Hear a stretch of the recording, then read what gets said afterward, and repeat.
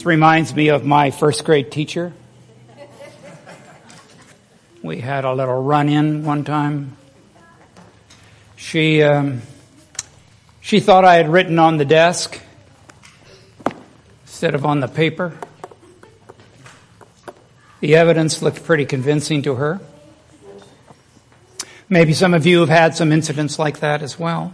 But you know, school's starting here. Some of you started last Wednesday going. Maybe your experience is more like this, more relaxed, better with their teachers in any fashion to go. But in any case, school is getting to run. I noticed that this last week on Wednesday morning that outside my house is a bus place where they pick up all the kids in our end of the neighborhood. And so they were out there and waiting. And when the bus came, it's the same bus that they've been using all year last year because it has the same brake problem as it pulls up. You hear that as it comes to a stop. I knew it was the exact same bus. I didn't even have to go look out there as all the kids climb on and away they go to bus and on their way to journey. Would you please open your Bibles to James chapter 3 if you have them. There may be some in front of you.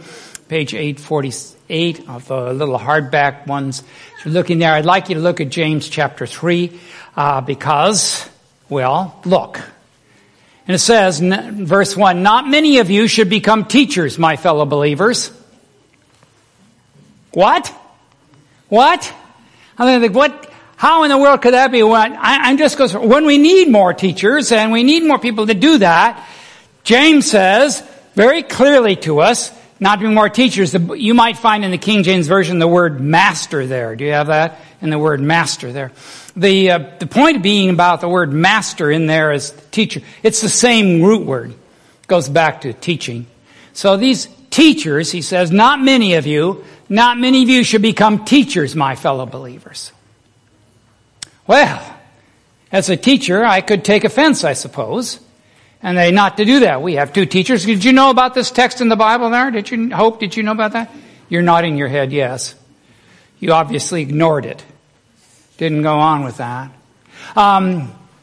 Jewish rabbis were extremely well respected in James's time, in the time of Christ. They were extremely well respected.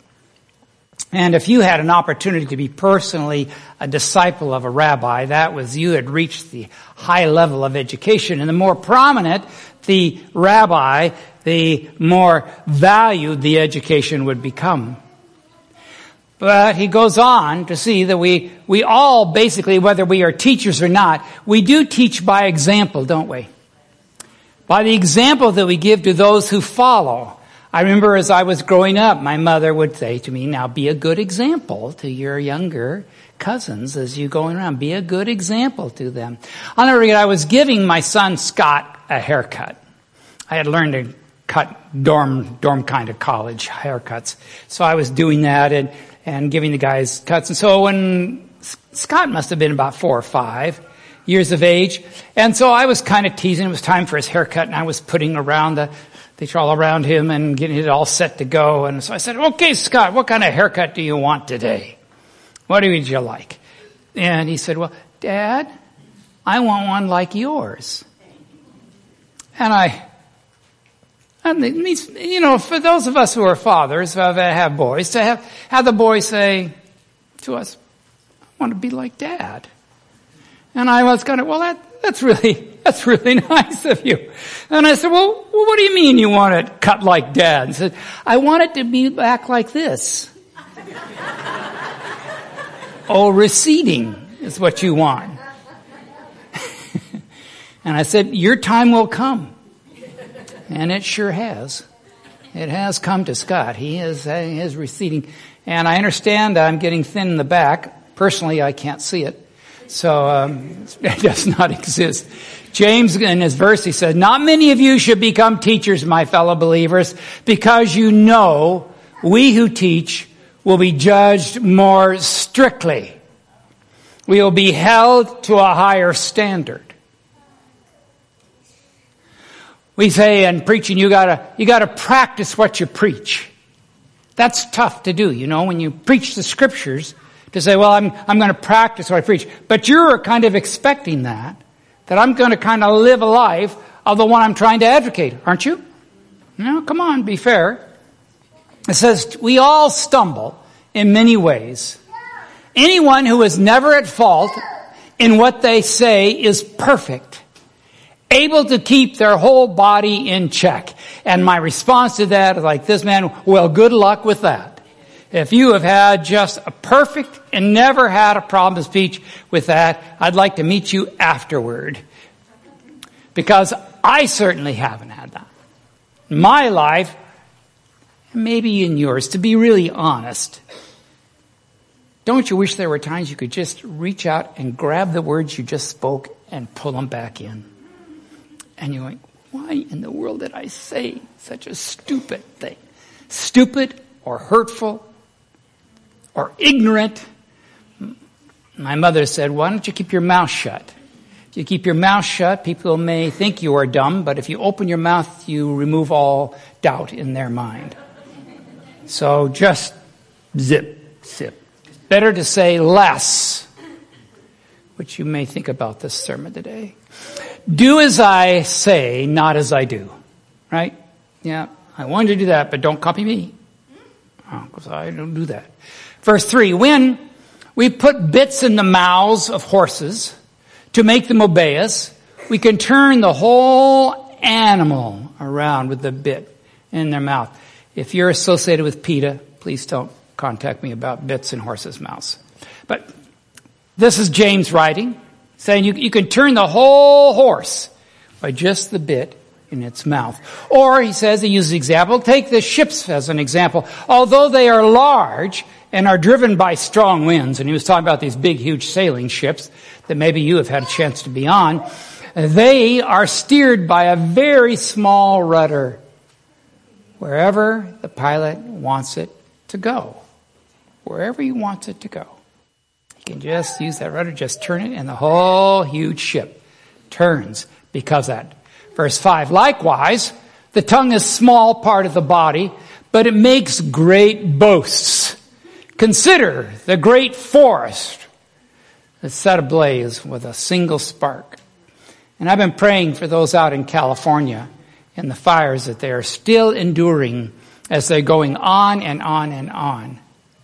If you have not been in that type of an experience where you've had your home threatened by flames like that, I've lived in California, I know what that's like. When up, you have to be very careful with these fires that come and they get going, and the wind carries them, and boy, they just are incredibly destructive. It's all started by a single spark. See? Just a single spark. The tongue is also a fire, a world of evil among the parts of the body. It corrupts the whole body, sets the whole course of one's life on fire, and itself set on fire by hell or into destruction. All kinds of animals, reptiles and sea creatures are being tamed and have been tamed by mankind. But no human being can tame the tongue. It is a restless evil, full of deadly poison. With the tongue, we can praise the Lord and Father, and with it, we can curse human beings who have been made in God's likeness. And we can sit here and praise people and then immediately go out and condemn someone else. Go out and rip them to pieces and be angry with them. The words coming out of our mouths that go. Out of the same mouth come praise and cursing. He said, my brothers and sisters, I thought this was interesting. He just didn't say brothers. He said, my brothers and sisters, this should not be. Amen. Can fresh water and salt water flow out of the same spring? Of course not. My brothers and sisters, can the fig tree bear olives or the grapevine bear figs? Neither can the salt spring produce fresh water. And as I'm reading that today and I'm going through this week and looking at that, I had to say, ouch, that hurt. James, boy, was he direct. Because he knows. He knows our words. It's so easy to let something fly. So easy. get a little bit of a tough, we get a little bit of thing. Just set those words off that hurt, that destroy.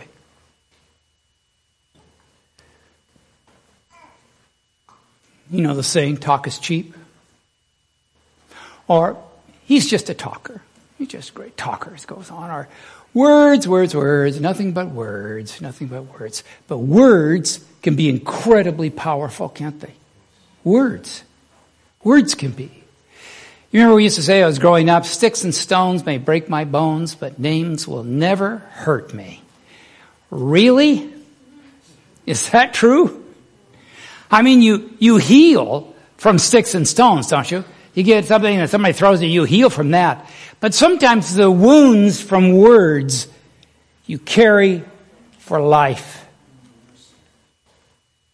Parents have to be careful what they may say in jest to their children.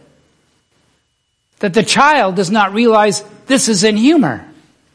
Mean nothing by it. Like my mother, he would say, Bill, you live upstairs over a vacant lot. Now you think about that. And you laugh, think, oh, that's kind of fun. But as a child, I thought, there's something wrong with me. If I'm living upstairs, well, if it's vacant, what's she saying? Is there something? Am I stupid? My sisters reinforced that I was indeed stupid. With their words, you're a stupid brother. We also know that the pen is mightier than the sword, is it not? Is it not? Speech. Speech is an unusual thing. It is a way that separates us from the animals. Although I'm having an argument with my cat at the present time, and I'm losing, but speech is what separates us from animals. Because we communicate with speech. Thought is impossible without words. Thought is impossible without words, without some type of a context to which it makes it go. And once you have the thought, action is always preceded by thought. So the words, the thought, and then the action as it proceeds through. No undertaking which involves others is ever begun without an exchange of words. So we're getting ready to do this project, and we're getting ready to go out here and to add on to our structure to help our community. It did not begin without an exchange of words. We saw a need. We started talking about it. We saw the community. We went and talked together. We met together. We said, yes, we need to do that. Our community needs to have this protection from the storm. It needs to have a center right here. We're in the perfect location. We need to do this. We need to help our community. So we talked about it. We went and communicated with the architect. Words. She took those words and turned them into a drawing. That's what happens. See, that undertaking always with others, that going with others always involves the usage and the exchange of words. So diversity of languages has made an incredible problem. Because then we cannot communicate with them back and forth. When I was in Europe, I was in Italy, we wanted to get something to eat.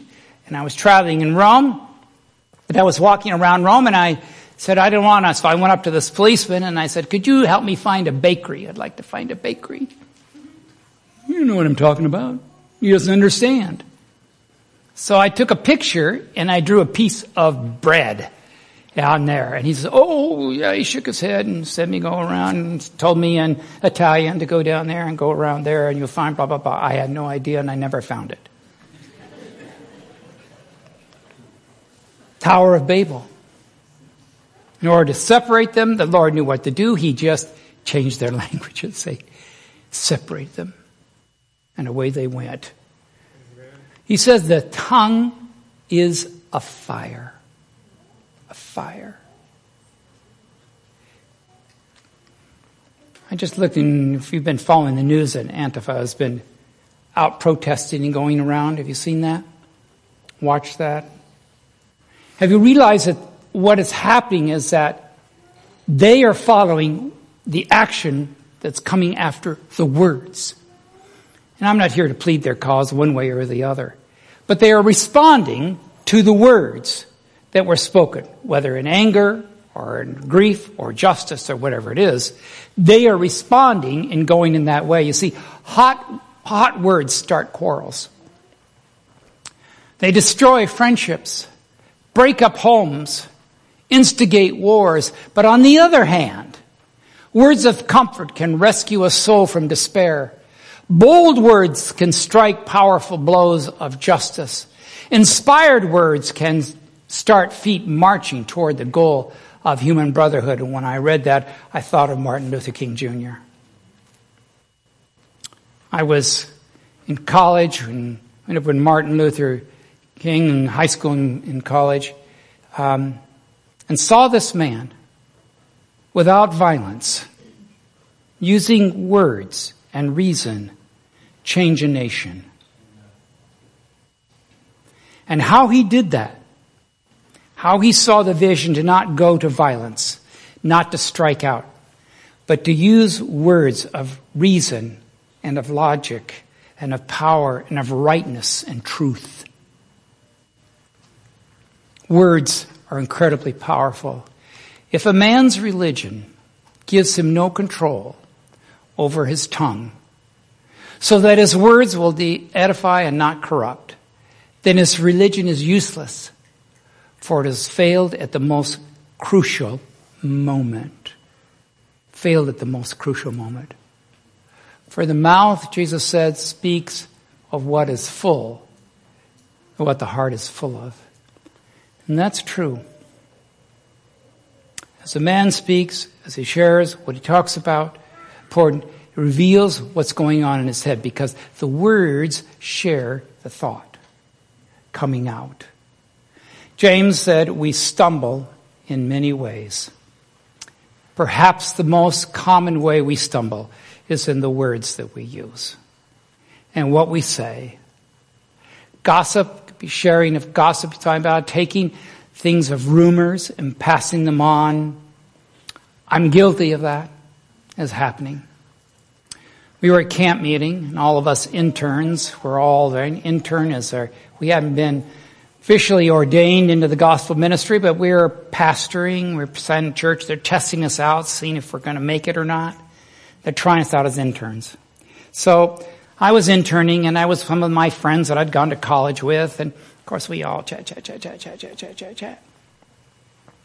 And we heard through the grapevine, which was of course very reliable, that the conference, who had a limited supply of campsites for people to stay at camp meeting. They had a huge camp meeting, so if 20,000 people would come, and they had in Central Cal. And so they had a limited place. They had 800 and some tents, 842. I remember putting them up, and taking them down. But they had limited campsites, and people would come from all over for these camp meetings. And I had heard, and we had heard that those who had given money, trust money to the conference, got to have a campsite. While the others who were, and even though they were not members of the conference, they got a campsite. But where the others who had applied, because they were in demand, even if they were a member of the conference, in the conference, they couldn't get a campsite. And our righteous injustice trigger went off and said, that's not fair. That's not right. So all through camp meeting, while this is going on, we're grumbling. Well, did you hear that? I wonder how many are here. I wonder how many are here who shouldn't be here, who have forced our dear believers so they could not be here to enjoy this wonderful camp meeting with us. And I'm going on and on. So, camp meeting was breaking apart, and all the workers were together for a breakfast, and the conference president was up. He had a smile on his face, totally ignorant of our discussion. When one of us, as he was asking any questions before we go to work to tear down the camp, raised our hand. And we said, what's the deal with this? What's happening to this? And he says, well, I don't know anything about that. Let's talk to the trust services guy. Let's have him come and go up and talk. And I said, well, he got up and he heard what our problem. He says, oh, well, this is how this works. This works that, yes, if they have put money with the conference, they can then be put into the pool of all the campsites, and we draw them out of the hat. And if they happen to be one of the ones that draw it out of the hat, then they get a campsite. Well, how many is that? Well, this year it was 1. Usually it's 0. Oh. Don't you just hate the facts when they straighten out all your anger and you I was all upset and angry and for no cause. For no cause. But I sure did a lot of talking. We all stumble in many ways, James says. All of us do. Beth Day in the 1800s, 1855, wrote this little kind of poem. I thought it was befitting for us. Before you speak, 3 gates of gold. These narrow gates, first, is it true? Then, is it needful? In your mind, give truthful answer. And the next is last and narrowest. Is it kind? And if to reach your lips at last, it passes through these gateways 3, then you may tell the tale nor fear what the result of speech may be. Those 3 gates. Is it true? Is it needful?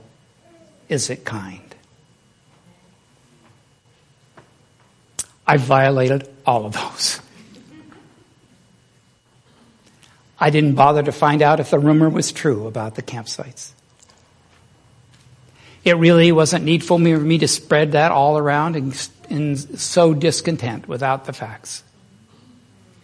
And it wasn't kind to our leadership. Guilty. Fortunately, I had a lot of company in doing that. Still guilty. And I would say to James, my brother, this is not easy to do. It is not easy to do. Is it? I can ask you. Is it? It is not, is it? So what to do? What to do? I think the gates, those 3 gates, are good. But there has to be more than just checking on it. I would like to suggest to you that there is a solution. It is a journey. And Jesus invites us to come and He will teach us. You draw closer to Christ. Closer to Christ. He will take care of your words. Draw closer to Him. Learn of Him. And He will help you develop kindness. Dear Lord, I thank You that Jesus invites us to come, to learn, to seek. I thank You, Father, for this great message out of James. It is inspiring, and yet it is condemning. For we all stumble in our words. They flow so easily. And they are like a spark set into a forest fire. May our words be a blessing to others. Help us in that regard. And Lord, be the guardian of our hearts, of our thoughts, and of our ways. In Jesus' name, amen.